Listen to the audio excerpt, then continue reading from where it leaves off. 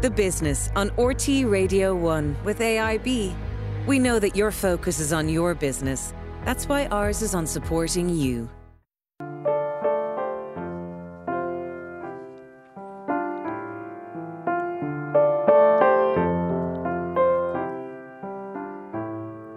Snowman in the field I see, ride the coal bags down the hill with me.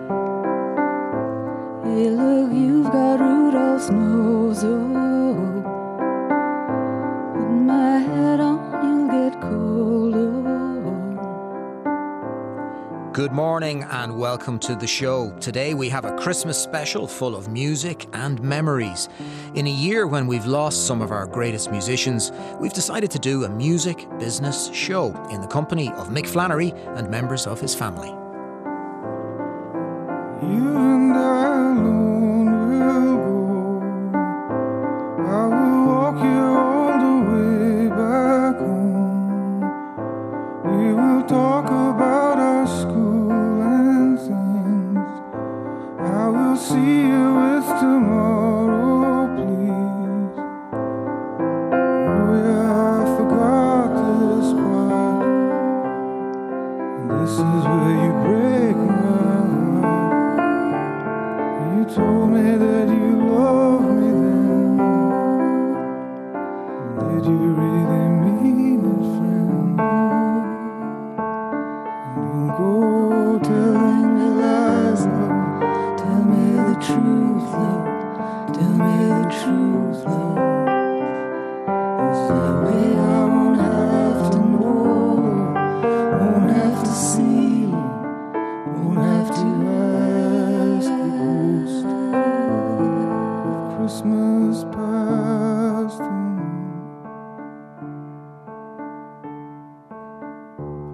We're joined by Mick Flannery, his aunt Yvonne Daly and his brothers Brian, Dave and Eamon. Mick, I was at one of your gigs in Derry recently and I saw these guys at the back of the room selling merchandise, and then they came on stage to sing with you, and it was incredible how similar you all sounded because you're brothers, and we're going to hear them sing in a little while as well. What's it like going on the road with the brothers? It's good. It's they keep me in check for sure. My modesty is always existent, but like it has to be kept way down when the lads are around. So you get dragged down at every opportunity, do you? Well, there's lots of sarcasm, cynicism. I'm used to it. Like it's it's that massive Mick Flannery ego, is it? That has to be punctured, is it? Yeah, it's a full-time job. Now the important stuff: who does the driving and who does the navigating in the van? Eamon and myself share the driving, but really Eamon was the chief suffering because he drove the van to Europe and back from Europe on his own. We arrived like divas on planes. He did the and legwork. And left like divas on planes as well. Well, was that true? Did you draw the short straw, Eamon? I accidentally volunteered, I think. It was all done. Well, I noticed when you were setting up musically there a wee while ago, Mick, you did everything and the lads sat down. They weren't exactly breaking into a sweat. They wait until the very end to ask if he needed some help. And he said, yeah. I haven't gotten to the stage of training Eamon to do anything with regards to plugging in DIs or anything yet because he's already suffered enough so far. It's a delicate process. But do you ever have any rows? They're long drives, you're touring around the country and going abroad. I don't think we had any row this time. Well, I think I have to stop you from killing people every once in a while. Is that right, Eamon? Maybe. I don't know. What about you, Dave? You're staying quiet in all of this. Are there any rows? Not at all, no. I think we all get on very well. It's good crack. Everyone in the van is sound. So. Yvonne, you sing with them. Do you you don't end up stuck in the van as well, do you? I wouldn't put myself through going with them in a van. You'd be scarred for life, I'm would the you? diva, I'll fly. And what's it like as their aunt when you're singing together or if you're touring with Mick? And do you have to sort of play the aunt role every now and again to sort Absolutely not. I was never considered an aunt, I don't think. I'd say not anyway. No, we're too close in age. We're too close, yeah. So it was more sisterly than aunt. Yeah, I get the sister abuse, all right, sometimes. Yeah. So what was Makes you feel special. what was the Flannery household like growing up then, Mick? I mean, firstly, was there a lot of music in the house? Our mother played guitar and sang, and our mother's brothers, all her brothers and sisters, had lovely voices, and their father as well. So there was a lot of music in that family, not so much on our father's side, but in Killarney, where our mother's family was from, there was lots of get-togethers and lots of pass the guitar around or just kind of do your bit in the sing-song type. And your granddad, he was into singing as well on that side, was he? He was. He didn't come to the pub, but I remember him in the car when we were driving around. He'd sing. He used to love singing Paul Robeson songs or Old Man River, yeah, Castle of exactly. Dromore. I don't know Castle of Dromore. I think it was a B-side. Oh, yeah? I might have stumbled across some time ago. Old Man River. How are you going to get your cornmeal made sitting in the green leaf shade? Yeah, he had this really big, powerful voice, Paul. He Robeson, did. Yeah. Our grandfather kind of had the same type of tone to his voice. So what about in your own house then? What kind of music was played? A lot of like what we consider like good storytelling songwriters, you know, Leonard Cohen or Joni Mitchell or Jim Croce or Bob Dylan, Tom Waits as well. Bit of sad songs going on there with those guys. Lots of sad songs. Like what I came to know as a song was a kind of a sad story, I suppose, more than You were hearing it when you were growing up. that's what I thought a those kinds song of stuff. was. Yeah, and like I remember when I was singing Jim Croce songs, for example, and I was too young for the subject matter. My uncles would say, pick something else because you don't know what you're singing about, you know. And You're singing about being broken-hearted. yeah, were you? like singing Lover's Cross, like at 12 years old. What are you talking about? Like, and so yeah, but that was the way. That's what the music we were listening to was. And what about you, Dave? What are your recollections of the music in the house? I'd have had the extra stuff Mick would have been listening to when he was a teenager or whatever. There wasn't a bit of scope for some of you listening to different stuff. Yeah, It was, well, it was Mick- following the lead, really. Of Mick your- was into Nirvana for a while. I was into Metallica. But mainly it was like our parents' music we were listening to, like the stuff that's on the LPs. bit of Shania Twain, no? Knocking around? I think I had a Shania Twain album. Who told you that? Oh, that's a weird guess. I think I read it somewhere. Oh God. Yeah, I don't know how that happened, but I did have a Shania Twain album. Yeah, you're obviously trying to completely erase that from I'm owning up to it. from the brand. I don't know what it was for at the time. I think I actually do know. What about Diane Connor? Wait, now, who have you been talking to? Look, it's called research. Who are you talking to, though? I don't trust you one bit anymore. I don't think you did at the start. But Nirvana was mentioned there. Was that a kind of a bit of a change of direction in terms of, you know, opening up different kind of music to you?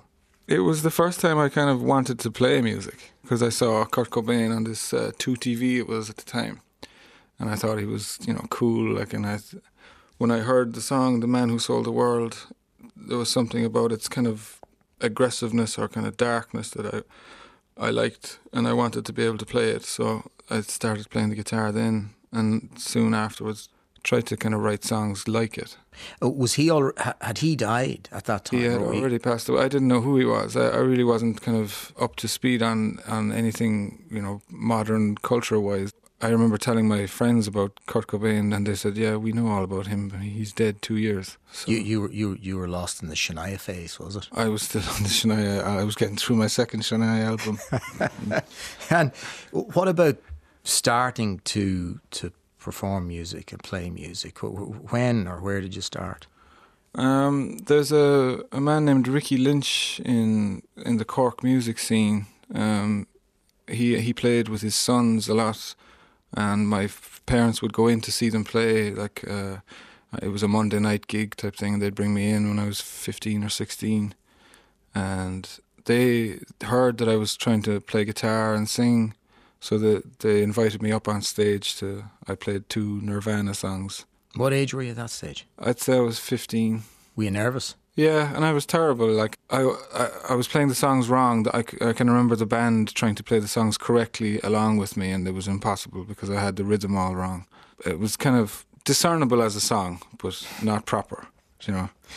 But it didn't put you off? Well, they taught me a bit. They told me what I was doing wrong.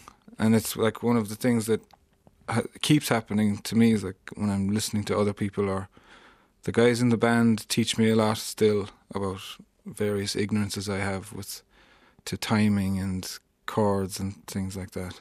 You're doing your own thing a bit. To a degree, I don't understand what weirdnesses I have. They kind of explain them to me.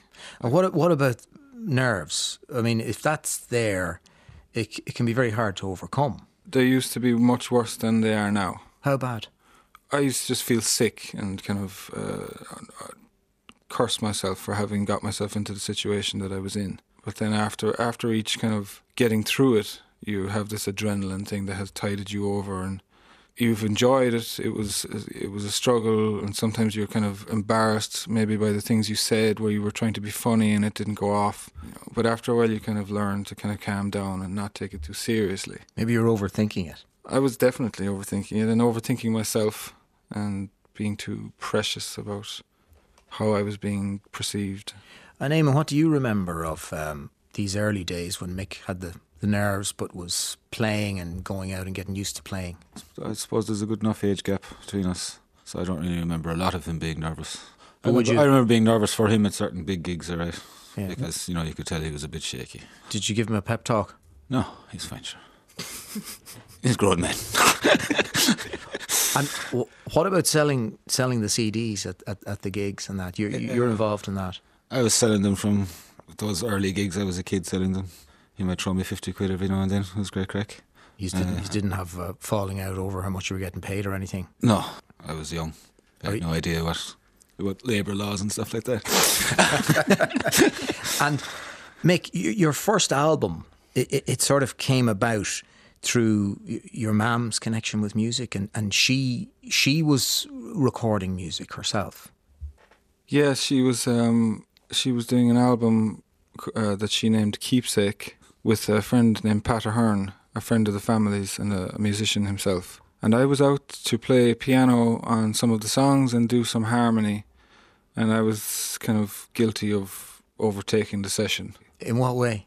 Well, I had told Pat that I had some songs of my own that I'd like to record. And then somehow, I didn't really bully the situation as far as I remember, but it just became, all of a sudden, it was my album recording session, and Mom's one had to wait. Your poor mom. It had been them being nice to me. How did she take it? She was just interested in like what her young son was up to with creative stuff like that. So Yvonne, Mick's mum, Elaine, was your sister. Is that how you recollect the events of that first recording session? No, actually. What happened? I thought your evening train came first, but anyway. Well, it did come first, but her album was booked in first. Okay. It was, and then she finished it afterwards. Okay. Did Yvonne, did she chat about Mick singing and what he was doing in music? She did. Well, you see, as Mick mentioned, the sessions that we used to have past the guitar, she used to try and encourage Mick to sing a song or two when we were all together. And he did. He was very good, but very shy, like all the rest of us, I guess. I think that's where it all started, really. There's a bit of shyness running in the family, is there? Yeah. Yeah. Normal Irish level of humility. And when it came to writing songs, you had those songs at the time of that recording.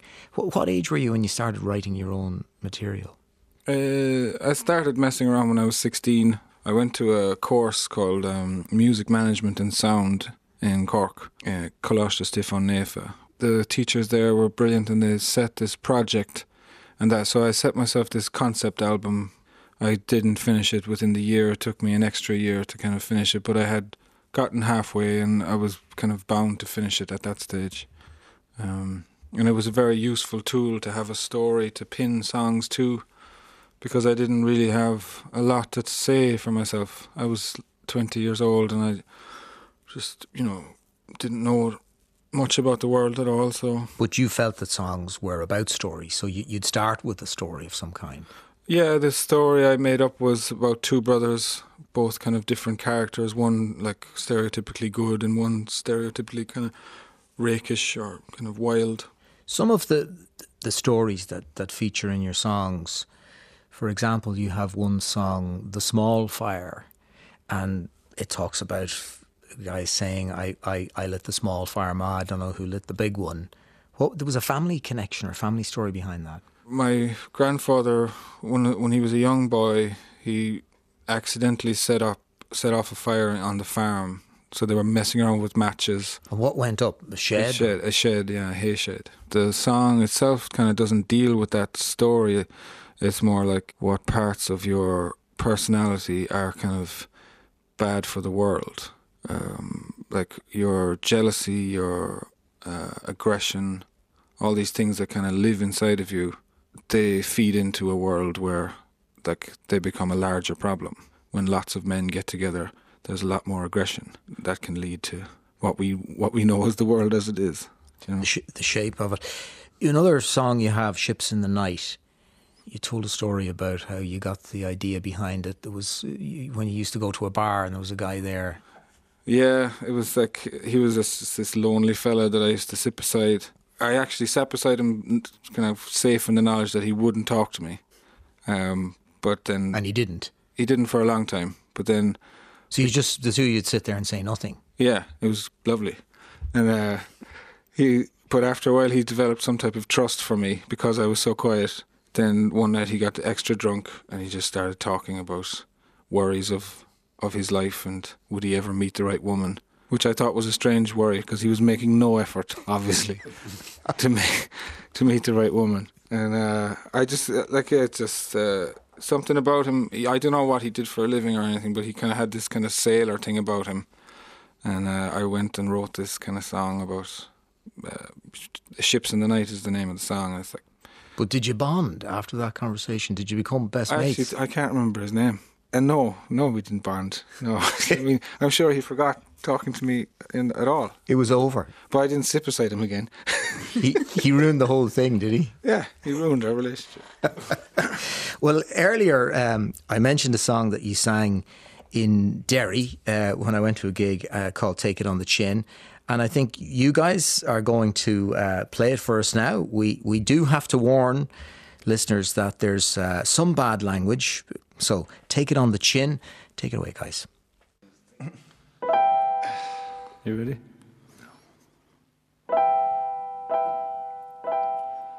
I put $55 on this hand. I'm in, not a chance. So only one of you dolls wanna dance. Boy, you better have some balls in those pants. Give me 2 cards. 1 card. Oh, look at that. Try to fill a flush up and bite me in the ass. Geez, you must think Lady Luck is up there hiding in your hat. Or you're trying to fucking fool me, boy, we'll see about that. It's 100 to play now. See what you weigh now. The pot is getting hotter, boy, we'll see if you stay around. Over the road, the riverboat, take it on the chin and deal again till your money is spent. Jack's a better, deuce is wild. Man, I haven't won a round in a while. This whiskey must be clouding my mind. I'm getting older, could be losing my style. Hey John, I hear you're leaving us, heading off to better parts. Don't you go forget us now. Hope you're gonna send a card. Yeah, I'm headed down south a while. You know me, just the wife and I hear the weather's mighty fine down by St. Columban time. Oh, the road, the riverboat, take it on the chin and deal again until your money's spent. Oh, the road, the riverboat, take it on the chin and deal again until your money is spent. Dave and Eamon doing most of the singing there. A song from Evening Train, Mick's first album. The dream is now to bring that concept album to Broadway. And we're joined by Julie Kelleher, Artistic Director and CEO of the Mermaid Arts Centre, who is also a director of the Evening Train musical. Julie, you've got big ambitions for this musical. We do, big ambitions, big dreams. We're on the road to getting there, but we're also conscious that it takes a really long time and that it's an iterative process as you go through the different developments on it. A show as big as this, and also getting people on board to back a thing, to believe in it now. And I think one of the things that I've learned over this kind of process of the last 5-6 years working with Mick and working with some of the people around him is to do with like taking a risk and kind of backing yourself and those kinds of things, It's a huge financial undertaking, isn't it? Well, to think about a musical touring or going abroad. And I suppose the kind of process is iterative, over time with something like this, because there's kind of like a constant proof of concept type situation happening where, we got as far as we got in 2019 and we put it in front of an audience and it was very warmly received, it was hometown crowd, but we knew that there was more things that we needed to do, and so we're about that. And now. Where did you get the backing to have taken it this far? Mick has been backing himself to do that in a lot of ways. The Everyman would have put up half the money to do that at that time, the full production, but between this and then, Mick really is subsidising this project through his own other artistic pursuits. So it's very entrepreneurial actually what he's doing with this. For you, Mick, it's very much a live project, and it's something you want to drive on with. Yeah, and it's a challenge. It's because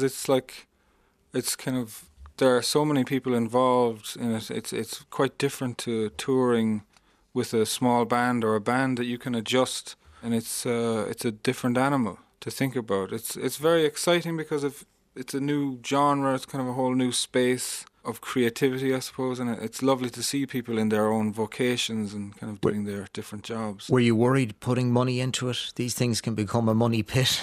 Yes, I have confidence at the moment about where we are. It seems to take a while to kind of get everything aligned from a kind of a personnel point of view, and as you said, just.